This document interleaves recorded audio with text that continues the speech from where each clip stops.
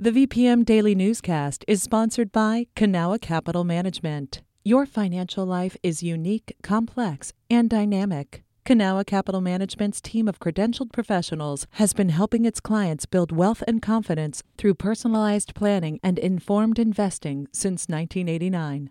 Learn more at cancap.com. That's KANCAP.com. You're listening to the VPM Daily Newscast, the recap of today's top stories in Central Virginia. From the VPM Newsroom in Richmond, I'm Benjamin Dolly. Governor Ralph Northam is joining the tax cut bandwagon on his way out of office. The Democrat is calling for lawmakers to eliminate the state's tax on groceries, echoing a promise from the Republican who'll succeed him, Glenn Youngkin. Ben Paviour has more. Northam says Virginia's grocery tax hits lower-income households hardest. Like Youngkin, he campaigned on eliminating it. The Democrat also wants to give Virginia households a one-time check of $250, double that for married couples, and additional rebates for lower-income families. Virginia is projected to run a surplus for the next 2 years. Youngkin campaigned on returning some of that money to taxpayers, and Northam says his proposal will maximize benefits for working people.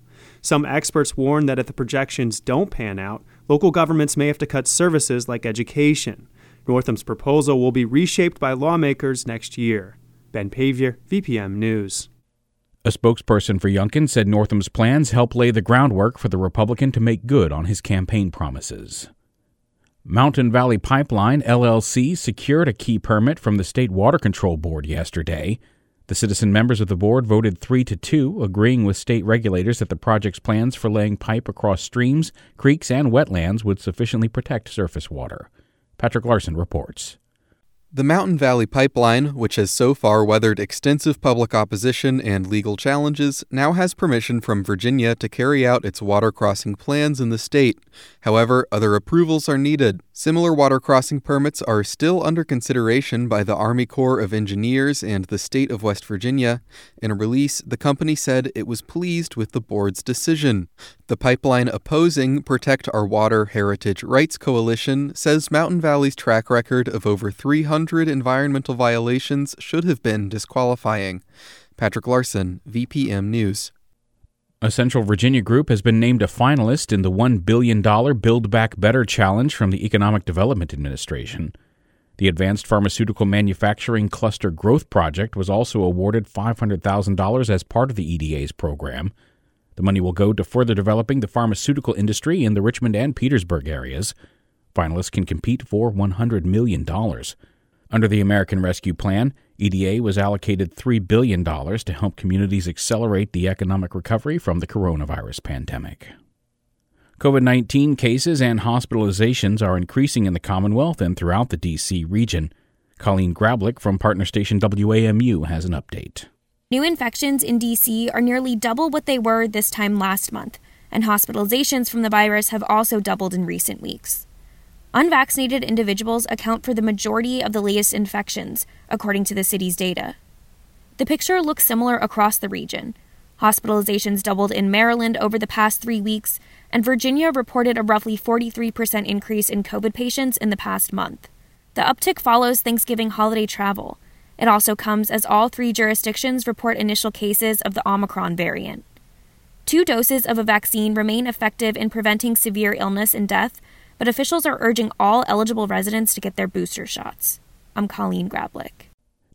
In a joint statement, Senators Tim Kaine and Mark Warner announced the Richmond International Airport Control Tower will remain operational around the clock. The Federal Aviation Administration had considered closing the tower from midnight to 5 a.m. The FAA completed a study of the airport's operational costs and concluded the viability of keeping the operating hours for the tower at Richmond International. This has been the VPM Daily Newscast. This newscast was recorded on Tuesday, December 14th, 2021 at 6 p.m. Some of these stories may have changed since the newscast was recorded. You can stay connected to what matters by heading to vpm.org/news or follow us on Facebook, Twitter, and Instagram at MyVPM.